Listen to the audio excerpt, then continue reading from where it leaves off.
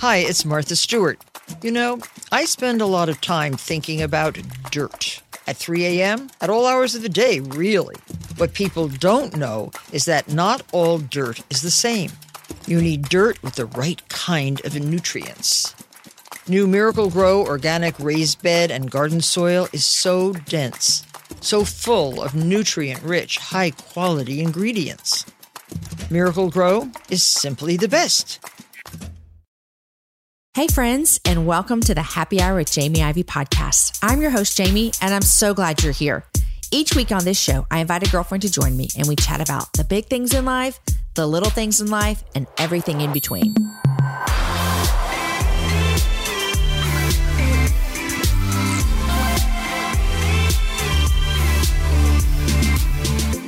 Hello, friends, and happy Hour Day. If you were listening to this on release day, I'm actually on an airplane heading to the She Speaks conference in Charlotte, North Carolina, to be a part of the pre-conference event, and I am so excited. If you're going to be there or you have a friend that's going to be there, tell them to come say hi. I love meeting listeners. It's truly one of my favorite things. So come say hi if you're there. Today, my guest for the show is Lauren Eberspacher. You may have seen Lauren and her family on the Today Show because the Today Show came and visited their Nebraska farm, and she shared how her family handles the demands and the isolation of harvest time. Lauren's family grows food that we eat. She's a city girl turned into a farm wife. She stays at home with her 3 small children and writes words to encourage other women in the thick of mothering little ones. Lauren and I talk candidly about her struggles through postpartum depression, friendships that made a huge difference in her healing from PPD, and the fight for contentment and living where you are, finding that work-life balance. And I must tell you, we talk about married people things, AKA sex. We do. Nothing we say is inappropriate by any means, but if you have little ones nearby, you might want to keep this episode for a time when you aren't dragging them around beside you and maybe you have your earbuds in and you're listening all alone to yourself. Listeners, recently I asked you guys to rate and review and subscribe to the podcast, and you guys showed up. First, I want to say thank you. Thank you for doing that. I feel so honored to be a part of your week through the happy hour. And I mean every part of what I just said. It is a true honor to know that every week you and I are hanging out, and another guest that I bring along with me every week. I love that you're sharing with all of iTunes what you love and why you're a listener. Thank you so much for all of you 5,000 plus people who have rated and reviewed the show. I want to say thank you to LD118 for 5 stars and for sharing how much the happy hour has meant to you. This is what they said. She said, I discovered the happy hour with Jamie Ivey when I accepted a job that involved about an hour commute each day. There were already multiple episodes when I first started listening, so I was able to binge listen for a month or so and to work until I was caught up. From there, Wednesdays became my favorite day of the week, thanks to getting to listen to the newest episode. The Lord has used this podcast to grow me closer to himself and to remind me that I am not alone in whatever I'm going through. The episodes always come at the perfect time and speak right to my heart, whether it's regarding racial reconciliation, parenting, infertility, singleness, or just fun topics. This podcast covers it all. It is a good use of your time. I'm now a stay-at-home mom to an 8-month-old son and no longer have that hour-long commute by myself. I never thought I would miss that commute so much. Today, it looks more like listening while doing laundry, sitting on the floor playing with my son, or going for stroller walks on a sunny day. The Lord continues to use it in my life, and I have shared it with everyone I know. Thanks, Jamie, for caring about us women and allowing God to use you in this way. My dream is to come to the Happy Hour Live one day.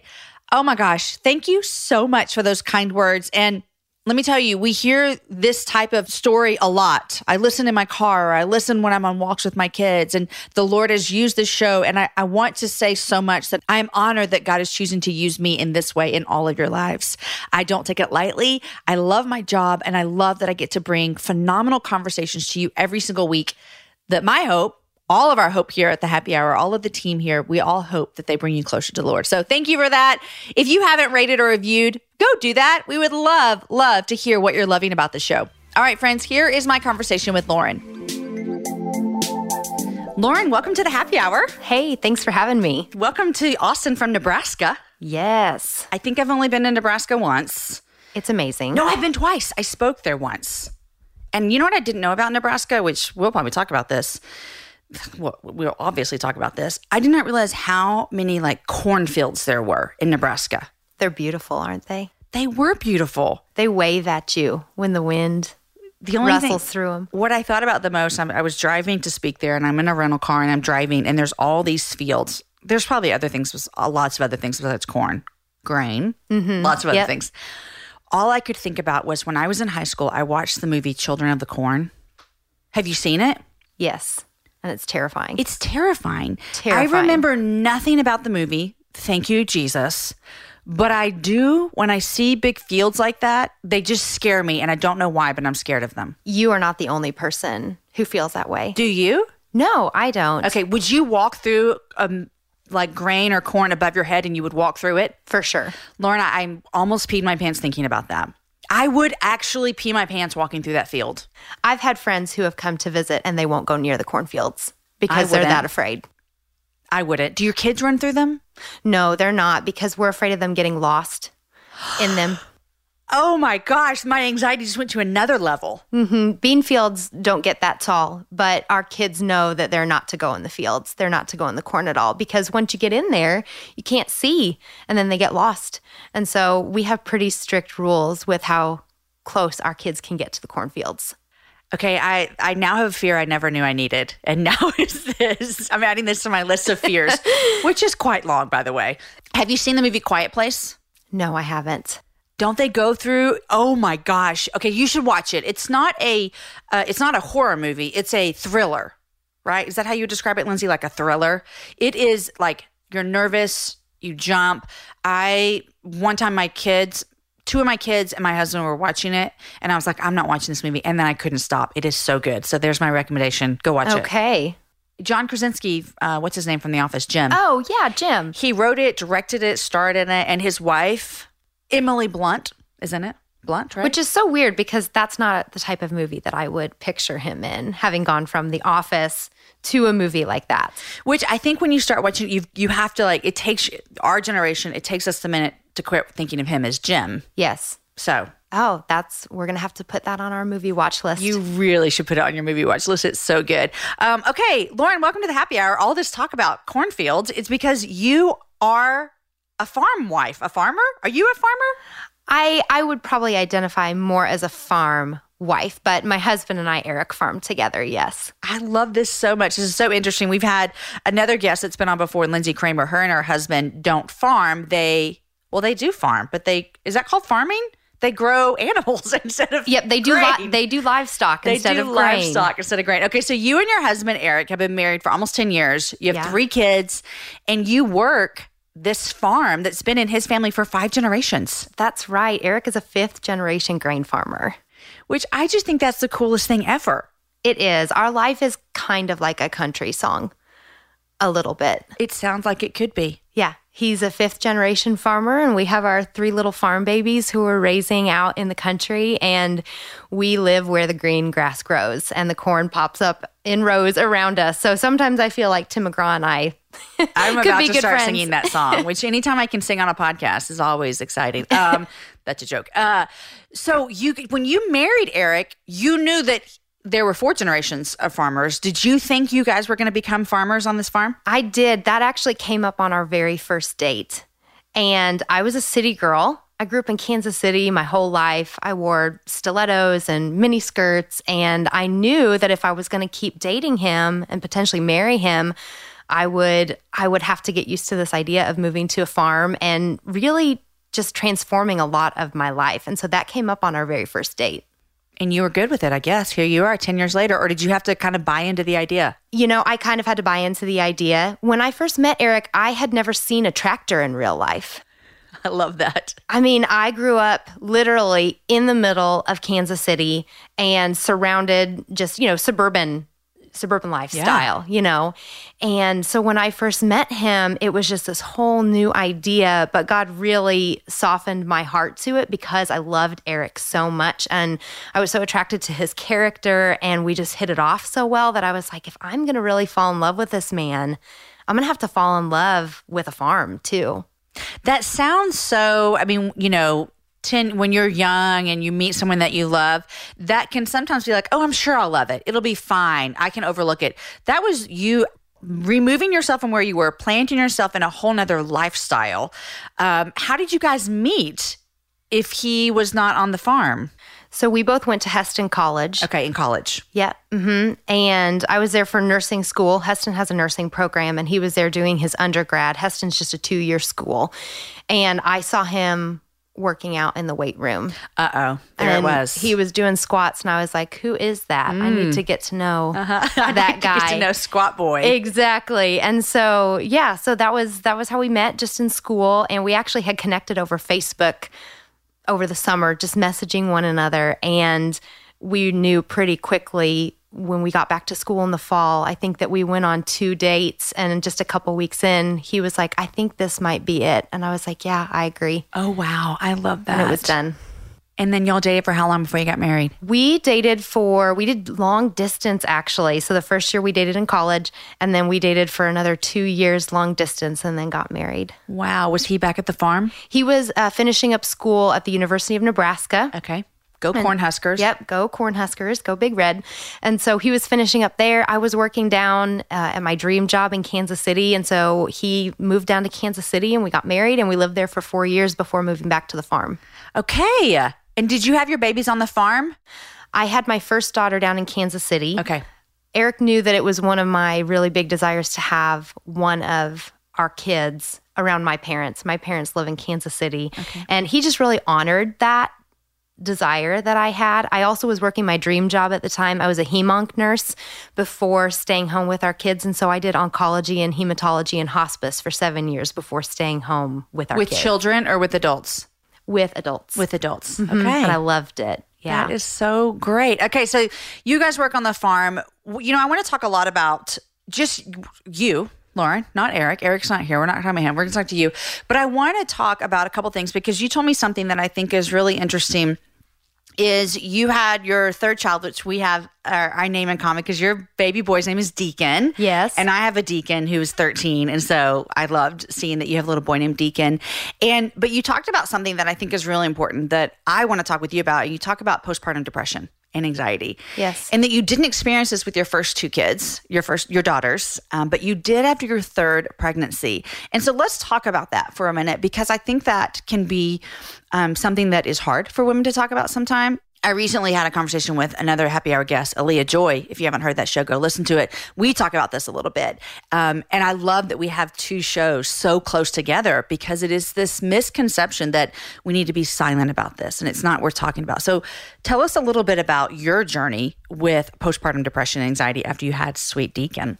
Yeah. Well, like you said, I had 2 sweet little girls before our son, and I did not have depression or anxiety with either of them or postpartum, anything like that.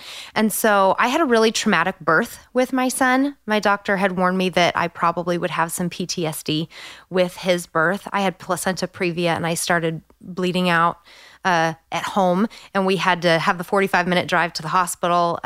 They really weren't sure if he was going to make it or if they were going to be able to stop my bleeding. And so it was very traumatic. It was very fast. And so I knew that I was going to have probably just some struggles emotionally after his birth because it was so scary. But I remember about 8 weeks after having him, I was sitting on the edge of my bed and something had been kind of off for a few weeks. I just didn't really feel that connection. And, like I said, this was my third baby. I knew what I was supposed to be feeling. I knew that I was supposed to still be tired and, my boobs were supposed to still be sore because I was breastfeeding and exhausted.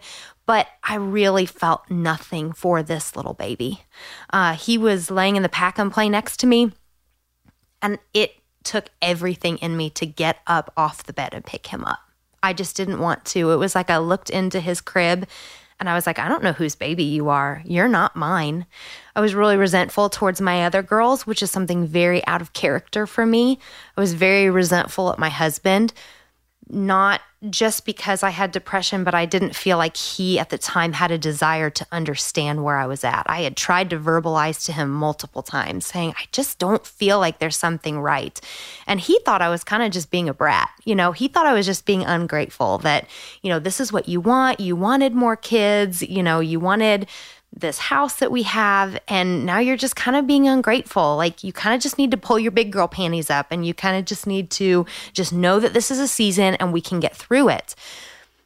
But I just remember feeling so ashamed because I was like, I know what I'm supposed to feel. And so what did I do? I didn't tell anybody about it, but instead I would take cute little pictures of Deacon and I would post them on Instagram and Facebook because I was terrified that people would be able to see through how much I was struggling. And so, there's a lot of women out there who I think are new moms and they're trying to hide behind their screens. They're posting cute pictures of their little kids saying how much they love their babies.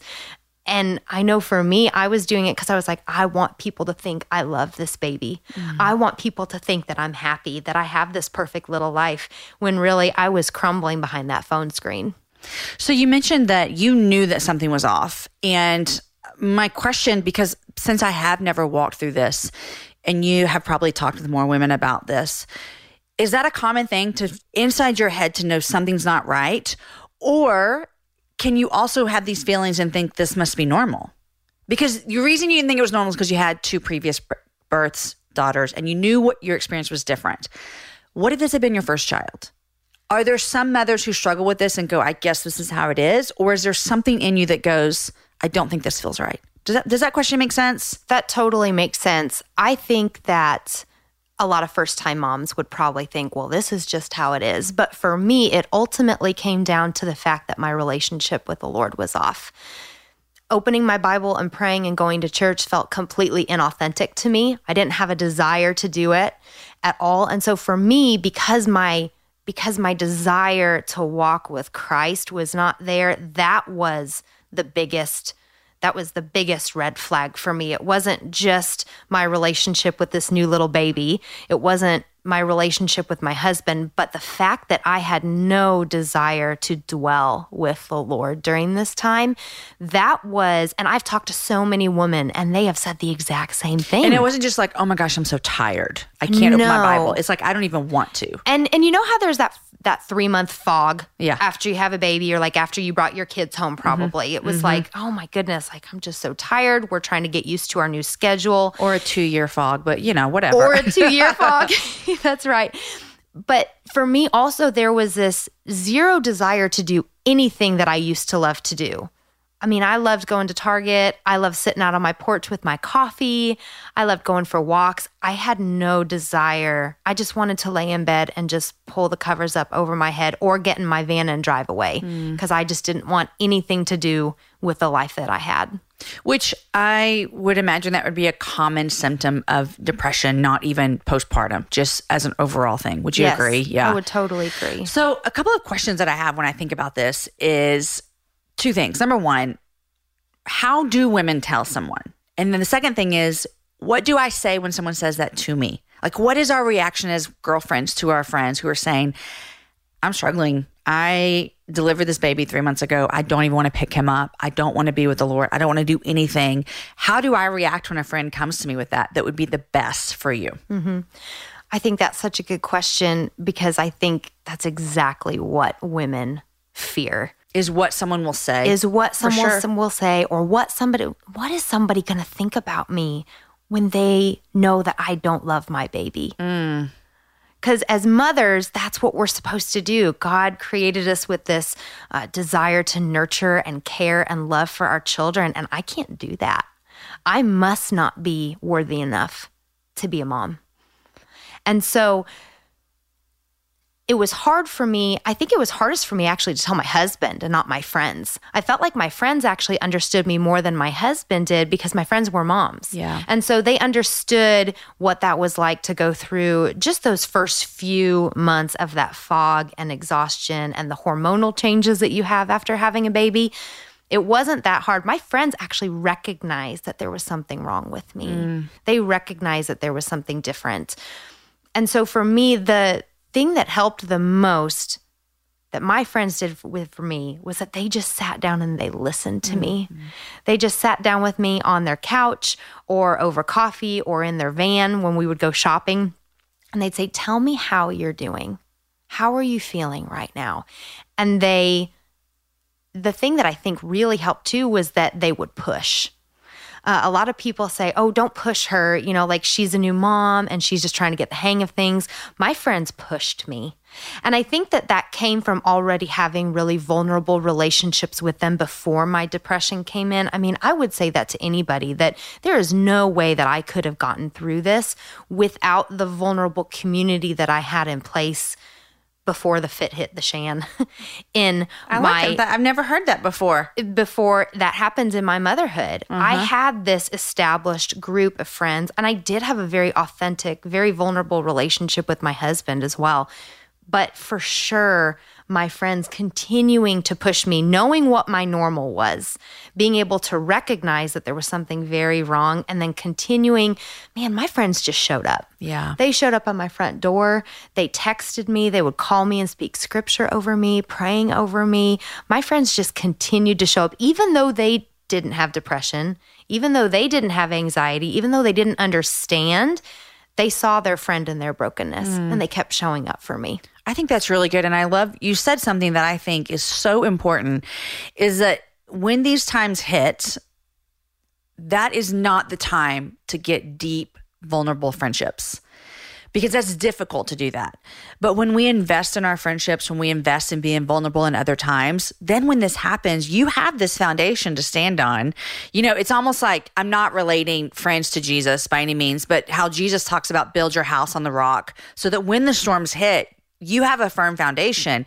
And it's kind of the same with friendships, is that when we build our friendships that are based on truth, that are based on speaking truth and scripture to each other and not letting each other kind of off the hook, like, oh, she's just drinking too much because she's really struggling right now. But when we have friendships that are built on truth and trust, then when that storm comes, they're going to be so helpful. And it's hard to build those friendships in the midst of a storm. Exactly. And I think that was the biggest thing for me, was that, and it wasn't just depression for me, anxiety was just it was a whole other can of worms. It still is. But when I would start to believe the lies that my mind were telling me, my husband and my friends would come up to me and say, no, Lauren, you are not your depression. You are not these anxious thoughts. This is who you are in Christ. And you are who you are because of what he's already done for you on the cross. He has already gone and redeemed your mind.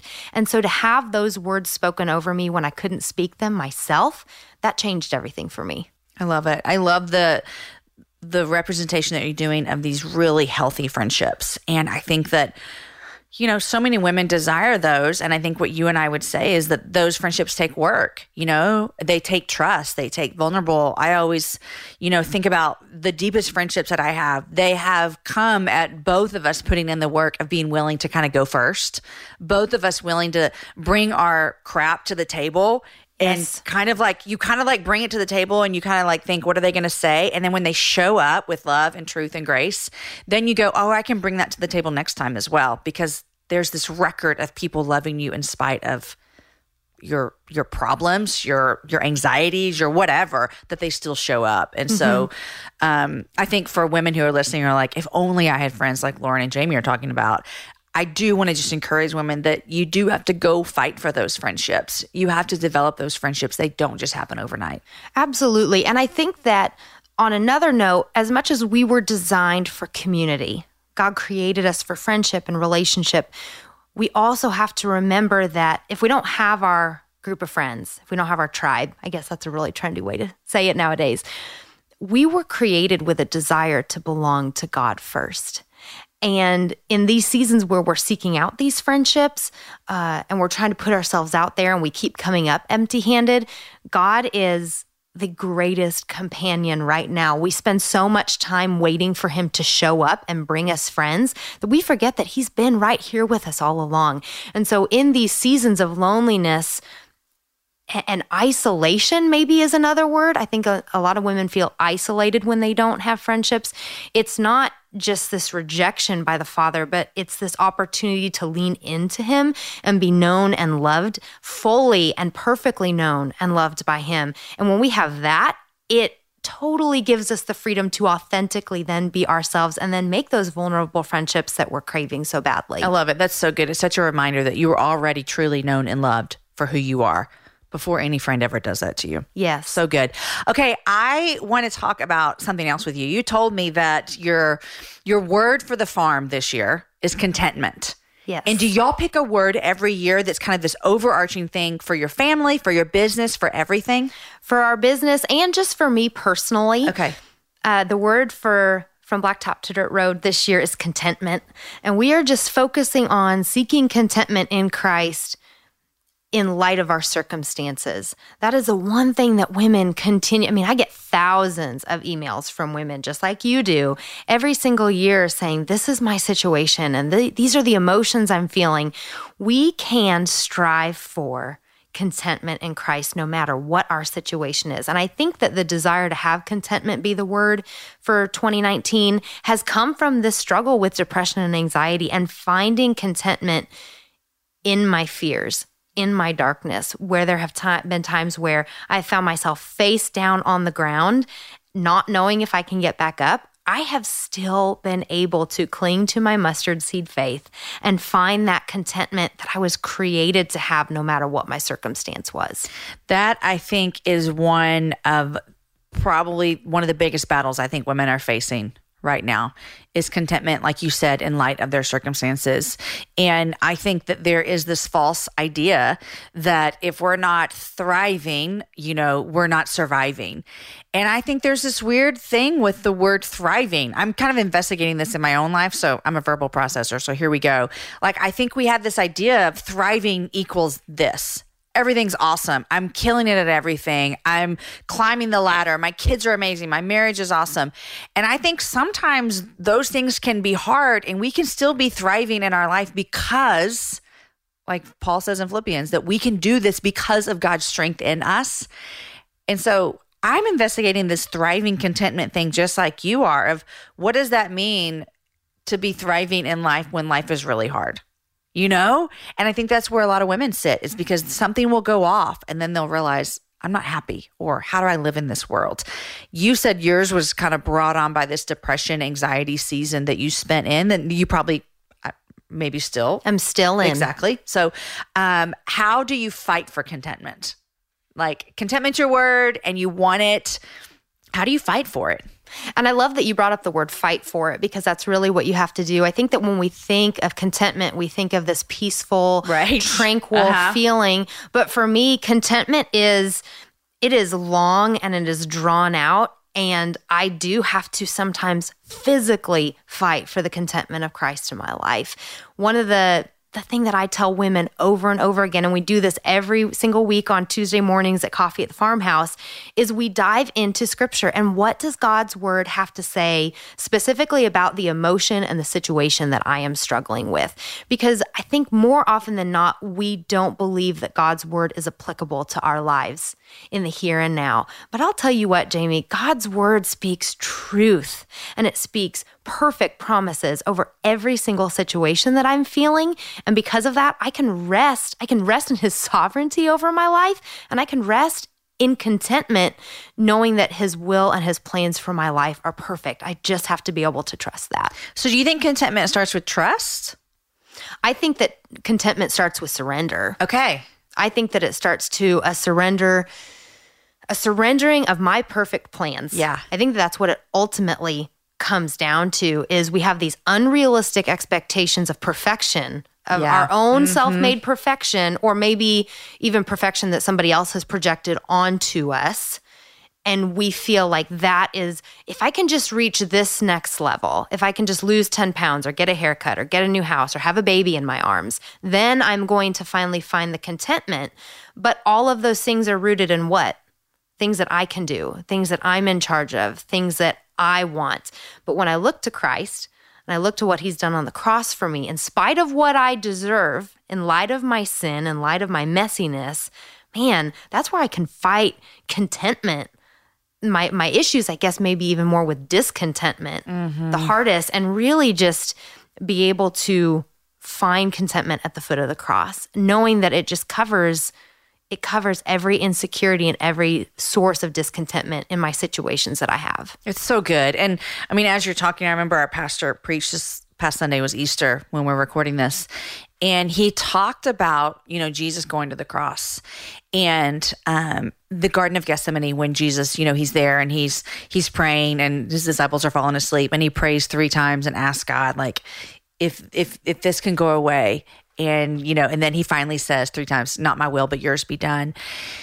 And when he preached about that sermon, he talked about how it is like that with us too, is that there are so many times that we have to, when you said the word surrender, it made me think about that, where we have to go, this is not what I would plan. This is not what I would kind of want. This is not what I would desire, but God, I want everything you want for me. Like I want to follow that. And it takes that surrender and then another step of trusting God that he's good.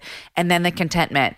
And, I love that. I've never thought of surrender as first. And so thank you for that today. Yeah. And I think, God's will for our life includes suffering sometimes. John 16:33, Jesus says, in this world, you will have suffering.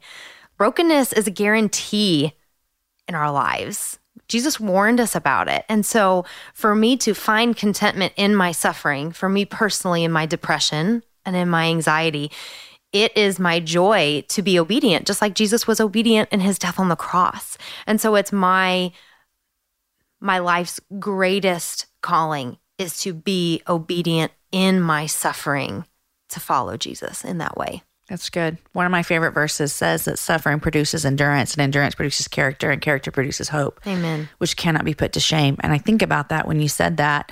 And I think that's a really hard kind of theological truth for people to grasp their head around, is that this idea of like God would make us suffer, or he would put us through suffering, or we would have to do this. And I think we live in a very broken world and there is suffering. But when I think about what you just said, that is so true, is that suffering produces something in us that cannot be produced without it. And I want to produce those things, Now as a mama, oh gosh, I'm like, God, can this not apply to my children? Can they not have to suffer in this world? Like we would take everything from them if they didn't have to suffer. But it's also how God builds character in our kids.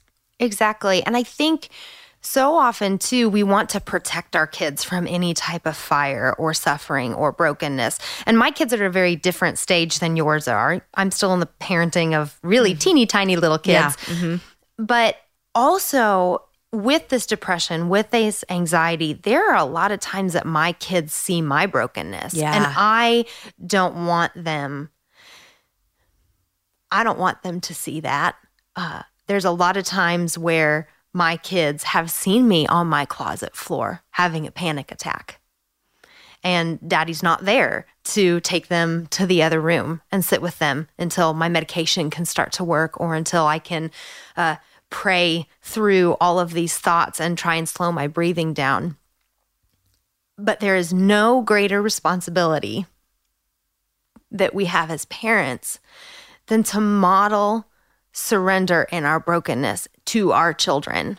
Because if we're not going to model that for them, then who's going to?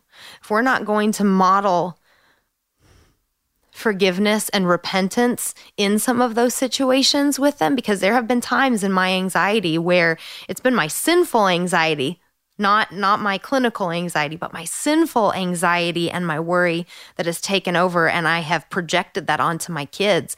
And I've had to get down on my knees and ask them for their forgiveness. But in that brokenness, in that suffering, we have this opportunity to model Jesus and redemption to our kids. And if we're not going to do that for them, who else is going to show it to them?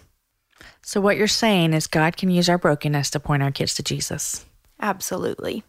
If you don't know it, guys, I'm a Texas girl through and through. I've lived here most of my life. I was born here, and I love traveling. Here's why I love traveling throughout Texas: because it has a vast landscape of cultures, regions, destinations, and activities, which means there's an infinite number of different travel experiences.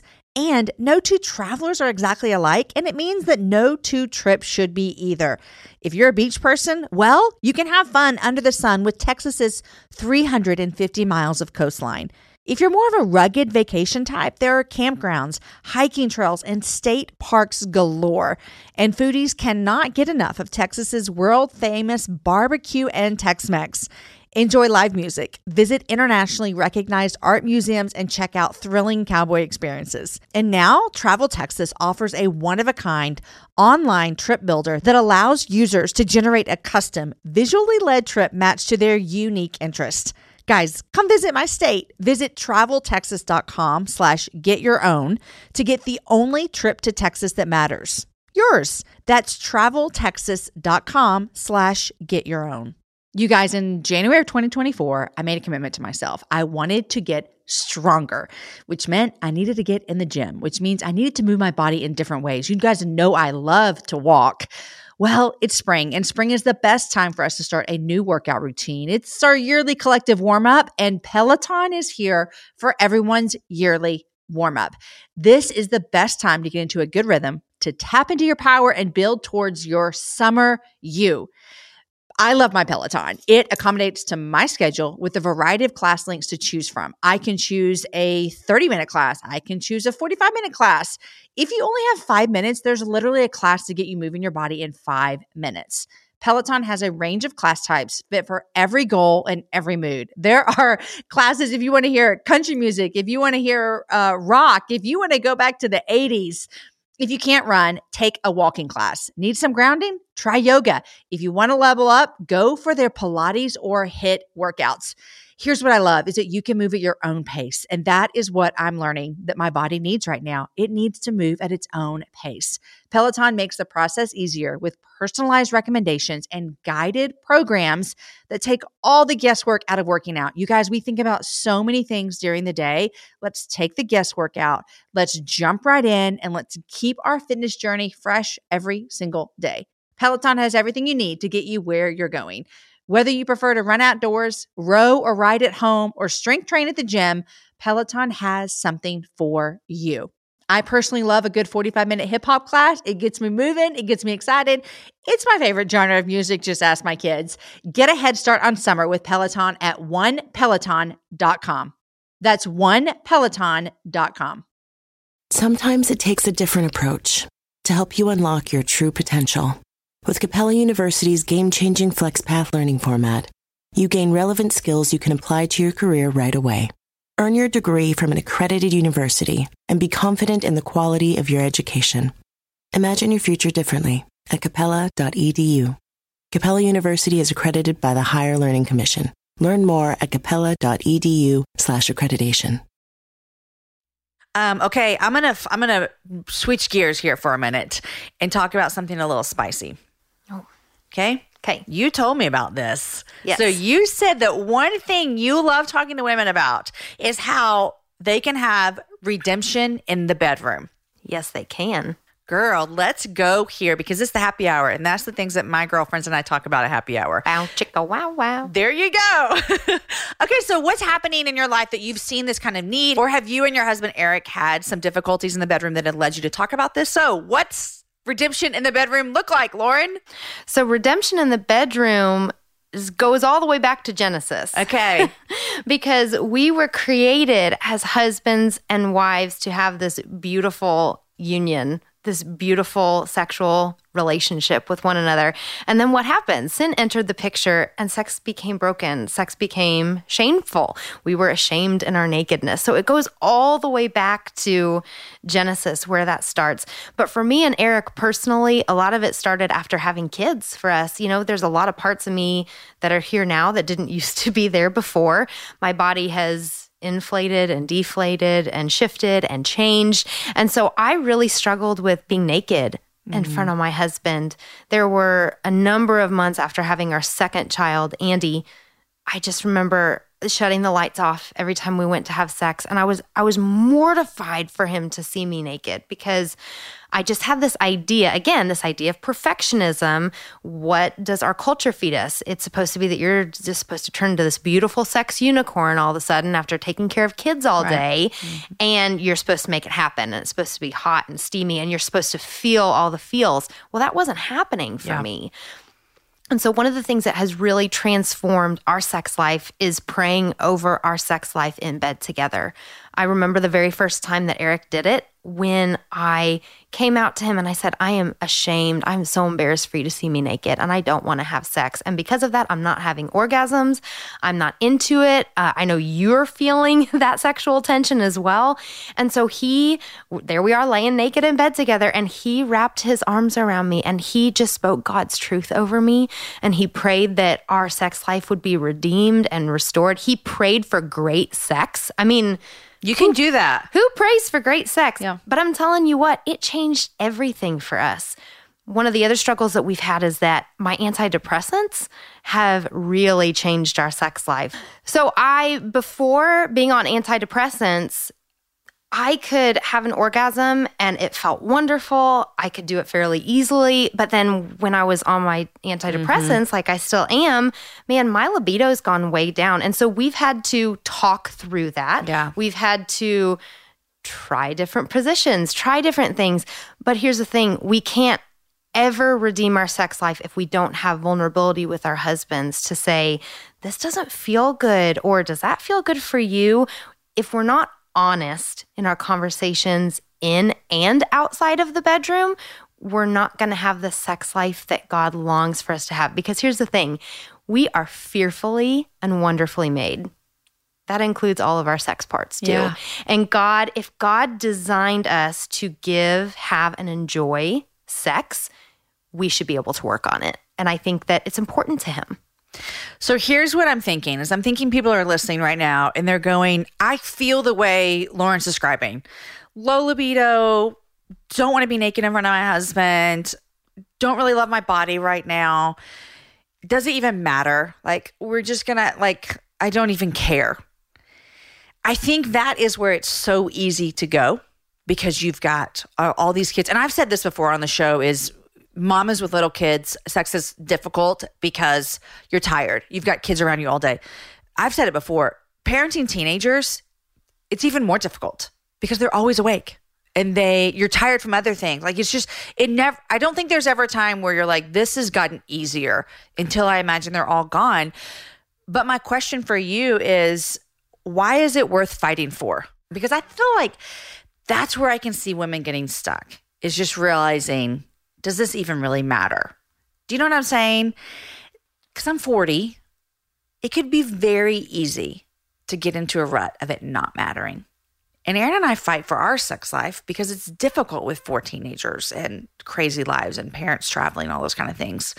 I guess my question is just like, how do we encourage women that it's worth fighting for? Mm-hmm. I think that we have an authentic desire to love our husbands, right, with the love of Jesus. We can extend that love to them in a lot of different ways, by serving them, by loving them, by affirming them, by being the wives that we're called to be to them. But that also includes who God created us to be sexually to them. I think that it's one thing for us to say, okay, honey, not tonight. I'm tired. Like, I get that. There are nights where Eric we always joke because he'll leave his nightstand lamp. That means on. That means I want it tonight. Like, we have like a light system. Okay. And he'll leave it on and we'll just be laying there in bed. And that's kind of my cue. And there's nights where I'm like, honey, I'm sorry, you're going to have to shut the light off tonight. Like, it's just been a day. And there is something to that. Our husband should be able to know and respect when we just can't do it that night. Yeah. And so our desire to meet our husband's needs and have our own needs met, because it's not just their needs that need to be met, it's our needs too. Yeah. And I think sometimes as women, we're almost ashamed to say, well, I want a better sex life, or I want it to be this way. We should be willing to fight for it, not just because God created it, but because there is an actual need for both of us to experience it. Yeah, I think it's good that you said for both of us too, because I know plenty of people who the wives want sex more than the husbands, And so that's why I think it has to be a mutual, vulnerable discussion between a husband and a wife. And I agree, because there have been seasons in our life where life is hard, life is busy, you're traveling, and sex just can't happen as often because of circumstances that are out of our control. And that's when I feel as though Aaron and I can get a little bit kind of nitpicky with each other, or things that are nothing can become larger than they should. And then we have sex and it's like, oh, I feel so much more unified with you than the day before. I could not agree with that more. I mean, if it's been a few days for us, Eric and I kind of start to just get that, like what you said, that nitpicky, just that discontent that, no, I'm not going to serve you. I'm not going to have a good attitude towards you. Yeah. But then you go and do it, and there you it's a whole new ballgame. There you go. So I think I love that you're having this conversation, because I would say that probably the majority of women would struggle with feeling what you have described. Yes. That you've felt before. So y'all, if you're married, have sex with your husband this week. Go do it. Okay, one of the things that I know that you're struggling with right now is finding this work-life balance. And I think that is a common thing for women across the board. Married, with kids, nothing like that work-life balance. I loved watching your family in action on the video that the Today Show did of you guys. First of all, you could not have been cuter making dinner for your husband and then taking it out to him on the tractor. I was like, this is the cutest thing I've ever seen. That is real life every day. You do that every day? Every day. You don't make a pie every day. I make a few pies a week. I am so impressed. So you take dinner to your husband on his tractor and you look so cute doing it. You make pies. You want to have sex with your man. You got 3 kids. You're blogging and writing. You released a book. I'm impressed with this pie making. I love pies. Like I shouldn't say nothing. There is almost nothing that a slice of pie and a cup of coffee will not heal. I like that. Do you make your own crust?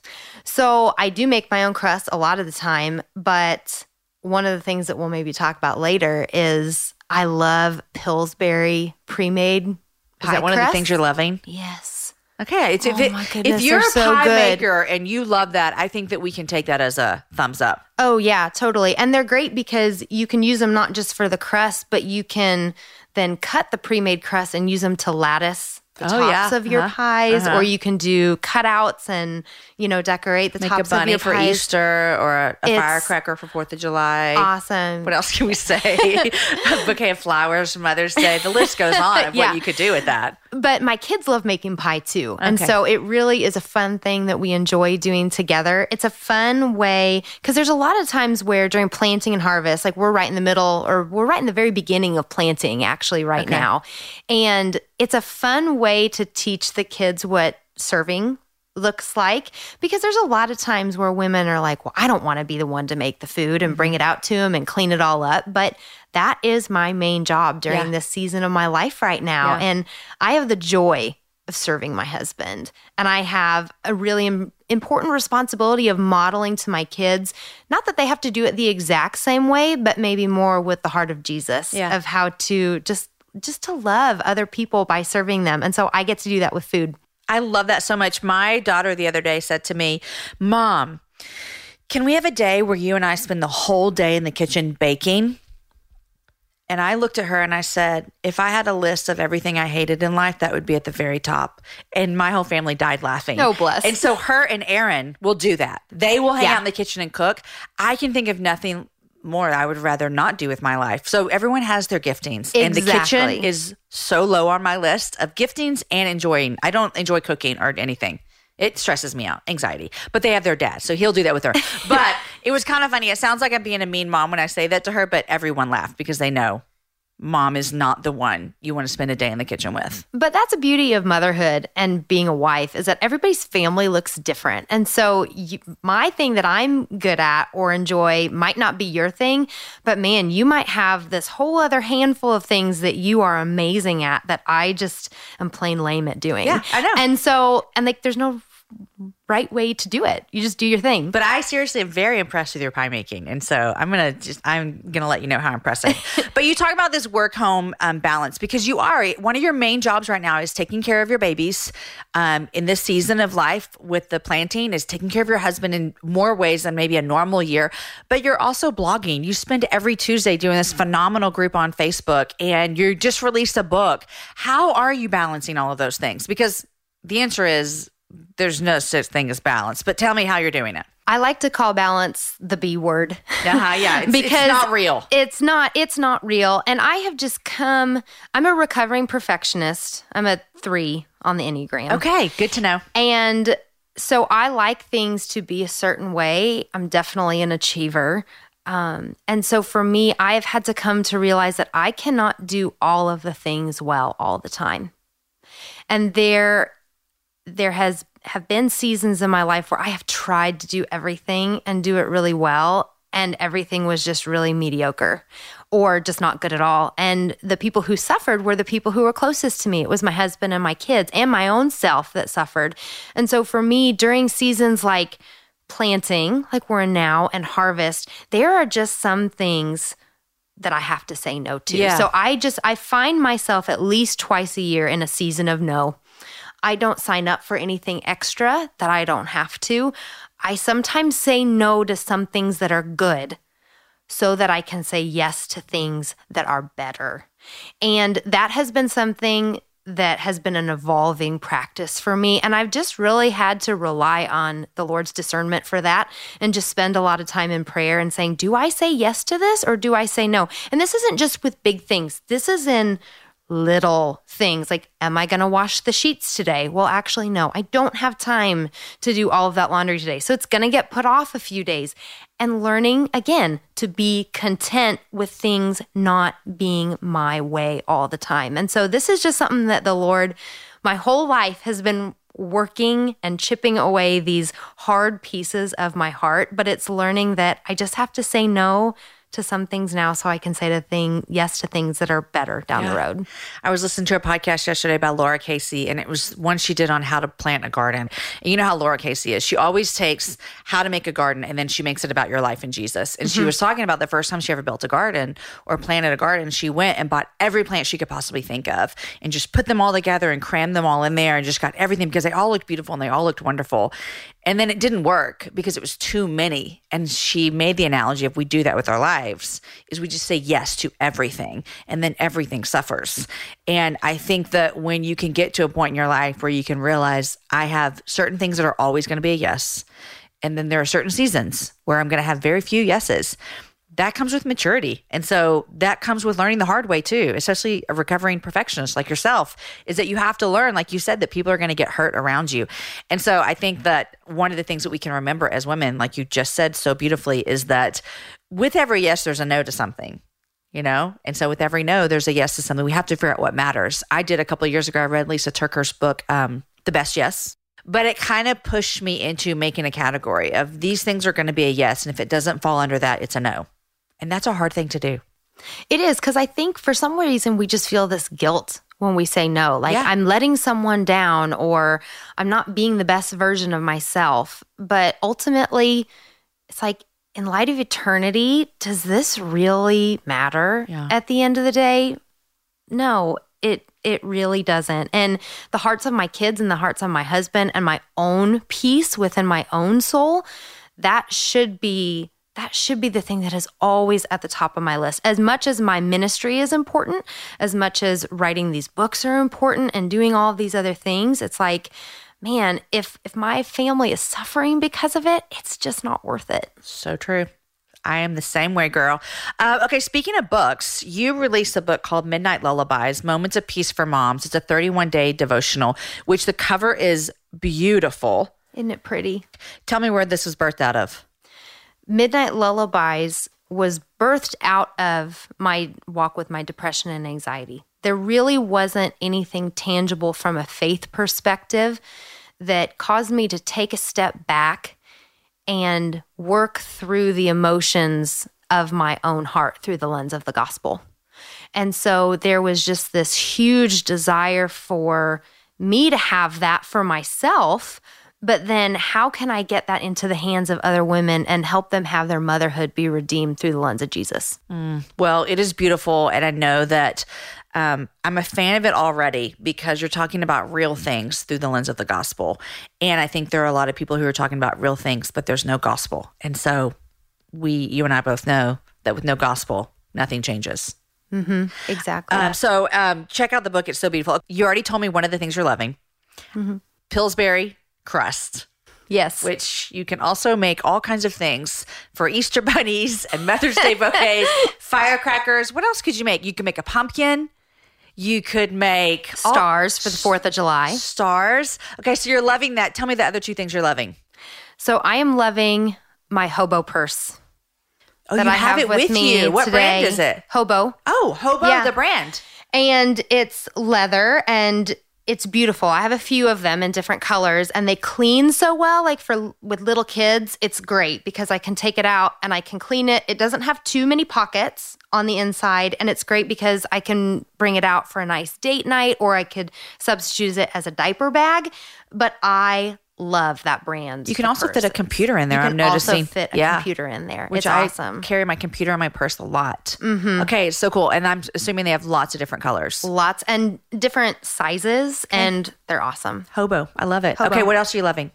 I am loving It's a 10 Miracle Leave-In Hair product, not just for me, but for my kids. So if you've ever seen my farm babies, you know that my girls have really long blonde hair, and just like mine, and it gets really tangly out in the middle of nowhere. We have a ton of wind, and so whenever we get out of the shower, we just spray that stuff on our hair, and it smells so good, and it takes all the tangles and all the frizz away. I love it. It's like my very favorite hair product, and I don't go a day without putting it in my hair.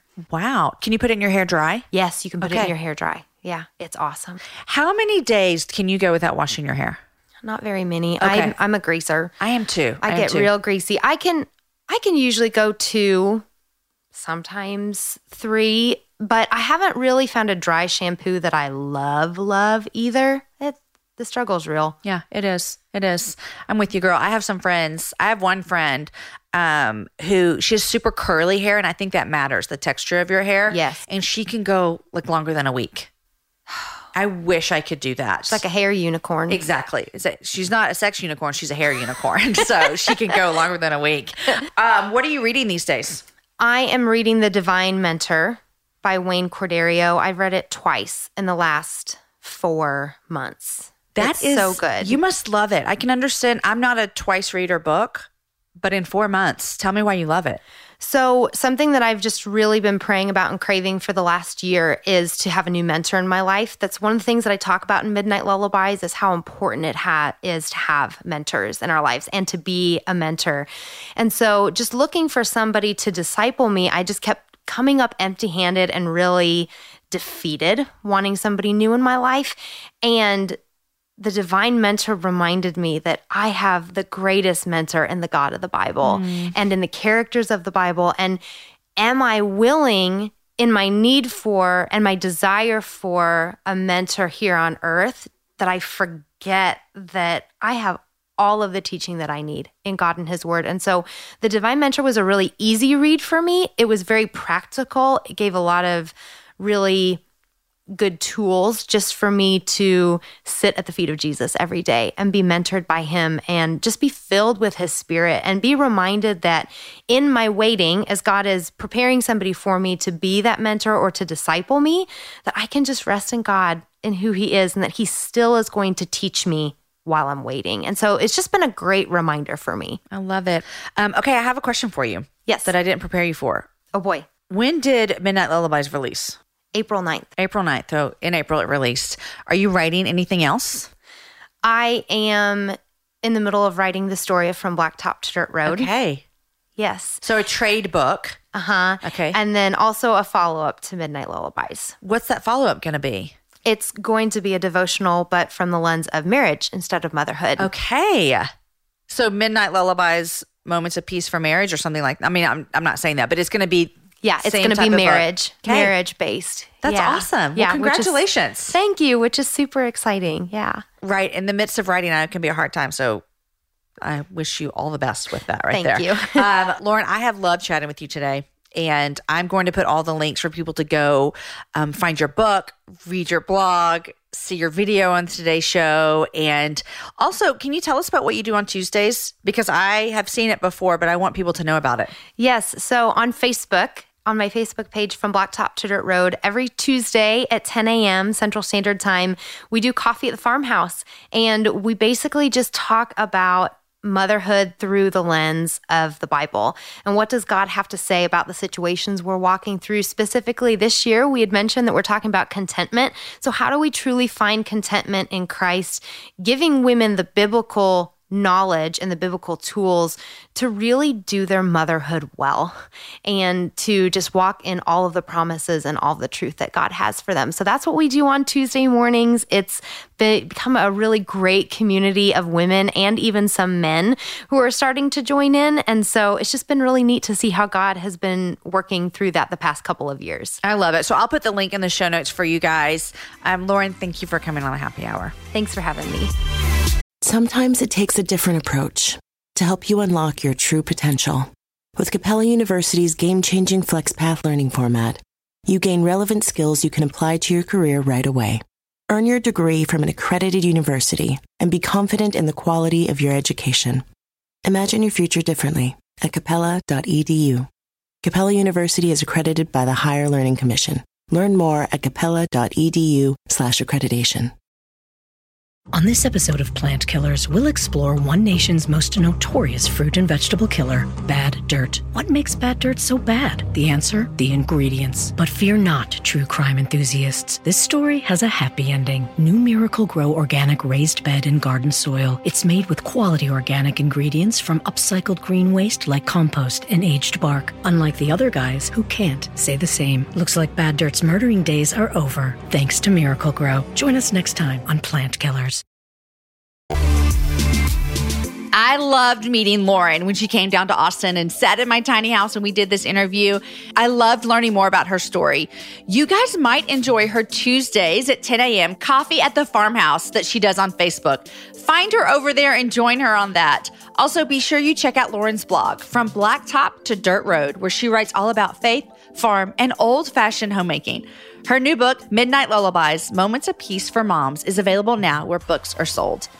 Today's show was edited by Chris with Podshaper, and the music was developed for the show by Matt Graham. Show notes, as always, are written by Aki Slockers, and this whole thing is always organized by Lindsay Sweeney. Next week, my guest is my friend Kim Lewis. Kim and I met through a mutual friend here in Austin, and I have loved getting to know her. We talked about loss, forgiveness, and how God healed her through a painful divorce and the beauty she's found in trusting God all along the way. You're going to adore her, and you're going to be so encouraged by her story. You guys, enjoy your week. Share this show with a girlfriend and have a happy hour with a friend. I will see you guys back here next week with my friend, Kim Lewis.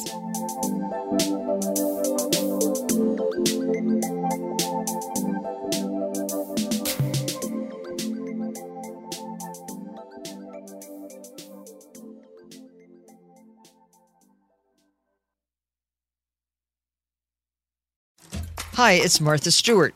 You know, I spend a lot of time thinking about dirt. At 3 a.m., at all hours of the day, really. What people don't know is that not all dirt is the same.